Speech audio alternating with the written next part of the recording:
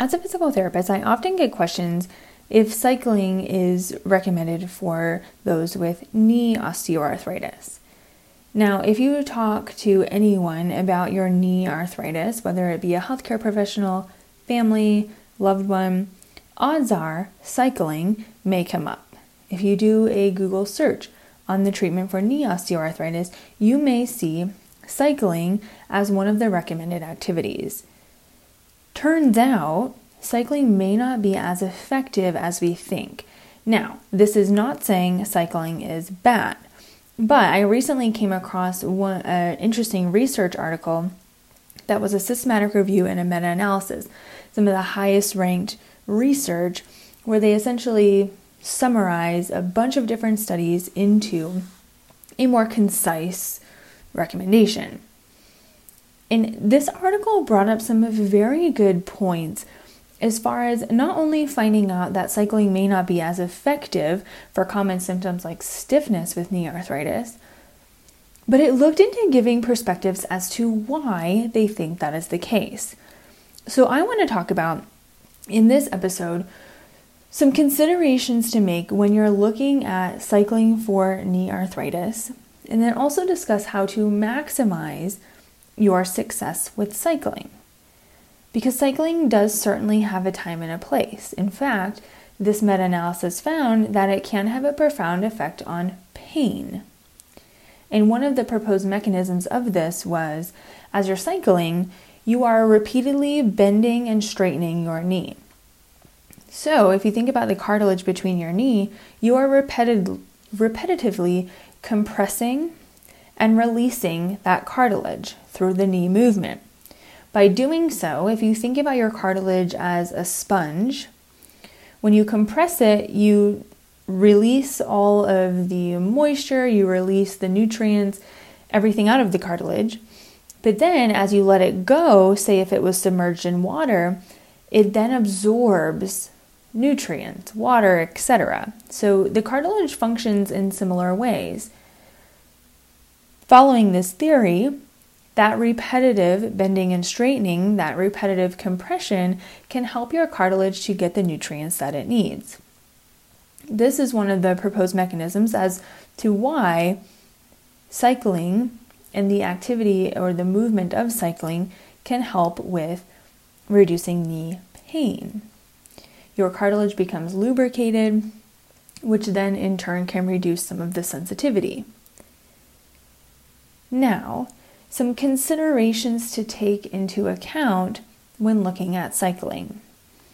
Most of the time, cycling is given as one of the activities that you can do, perhaps in accordance with walking. But if cycling is one of the only activities that you're doing, you could be missing out on a lot of other benefits. As it was found, cycling may not have as a profound effect on knee stiffness, balance, and even making daily life easier. One of the first things to think about is when you're cycling, especially on a stationary bike, meaning a bike that's not moved and it's in a fixed position, you are moving in one plane of motion. You are cycling your leg forward, coming around into a full revolution. Because of this, because you are in a fixed rotation, you may not be challenging balance and or coordination as much as you think. Now with exercise, we can get a lot of benefit for balance and coordination by doing a variety of different things. Specific balance exercises, challenging, moving in different ways. This can help you to better improve balance and coordination. Now, if you're stuck in one particular plane of motion, you can miss out on some of those benefits. Another thing to think about is the range of motion that your knee is going through. Many times after a total knee replacement, a stationary cycle can be used to restore range of motion. The problem with this and even without the total knee replacement in the picture, you typically will adjust the seat height for comfort. Many people are cycling without full knee range of motion. So sometimes you have to adjust the seat, say, higher to reduce the amount of range of motion that you need to make it thus more comfortable. But you're reducing the range of motion benefits, as many times with cycling, you're rarely making it to end range of motion. And by that, I mean the furthest your joint can go in a straight position, and then the furthest it can go in a bent position. Odds are you're cycling kind of in the middle of those two ranges of motion. So if you're not challenging that end range of motion, you likely aren't going to see long-term mobility benefits. This is why adding in other exercises, say like a squat or sitting down to a chair and then standing up, or a variety of different movements that do challenge end range of motion, can be helpful. And then lastly, cycling focuses primarily on the lower body. You are using your legs to drive almost all of the power, while your upper body stays relatively quiet. This will depend on the intensity that you're cycling at, and if you're doing other things, say with your arms while you're cycling. This is not saying you need to include arm movements or include more movements when you're cycling. But it's interesting to think about, because if you're using cycling to, say, improve leg strength, which a lot of people think that it does, or make just daily life easier, say walking or moving around your house, going up and down the stairs, whatever it may be, these activities also require coordination, moving of the upper body, moving of the core and the spine. So if we're not including full body movement, if you're just isolating, say, the lower body, you may be missing out on the translation from cycling to making these activities I just mentioned easier. Certainly they can be helpful, but when you're looking at making a significant difference to these activities, there's not as much effectiveness as we think. Now again, this is not saying you should never cycle if you have knee osteoarthritis. A lot of people actually really like it. It can be comfortable, it can be a way to challenge heart rate, to challenge aerobic capacity, and improve stamina. But the point of this is to bring a different perspective on how to maximize the benefits with cycling. And that is by including other movements either before you go cycling or after. Sometimes you can even do it during. Say you go cycling for about 5 minutes, get off, run through a couple of different movements, and then get back on for an additional 5 or 10 minutes. There's so much flexibility in adding movement to a cycling routine. Use it as a warm-up, use it as a cool-down, or like I just mentioned in the middle.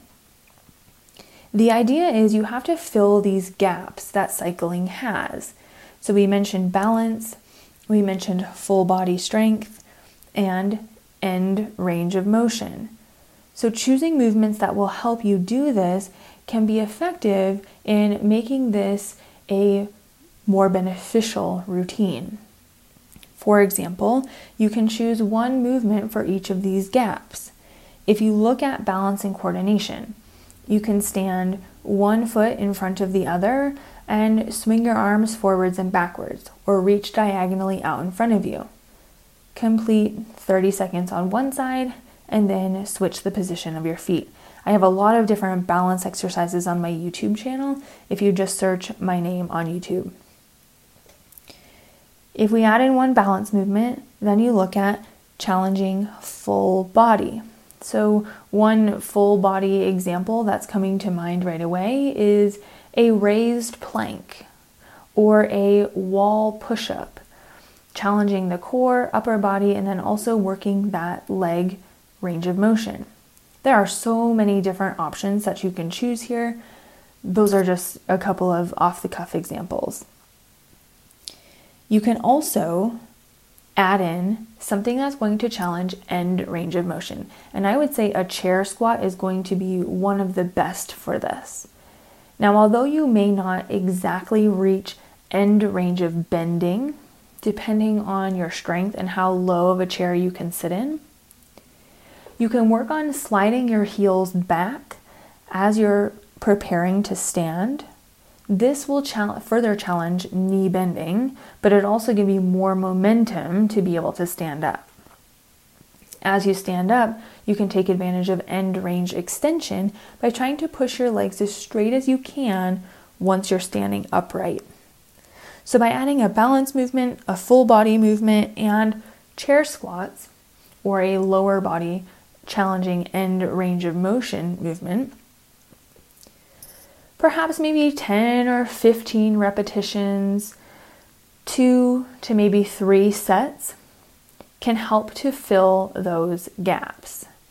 Now, if you're looking for more ideas on specific movements to do that will help fill these gaps, the membership program that we have, Adventurers for Life, goes through some of the best movements to help you strengthen the right areas, improve your balance, and improve your stamina. And the best part is it works the entire body. I get a lot of questions about, I have this specific knee arthritis, I have ankle arthritis, I have back arthritis. Is this program going to help me? And the answer is yes, because it's a full body routine. Too often people solely focus on the painful joint. For example, knee arthritis. Many times you simply focus on the knee, strengthening the knee, improving the mobility of the knee. But if you neglect, say, the ankle or the hip or even the core musculature, you can be missing out on these gaps that have formed. If your ankle doesn't move right, your knee probably is going to take more of that stress, or you're going to change the way you go down the stairs. So it is so incredibly important to look at the full body in the whole picture, not just zone in on one specific joint.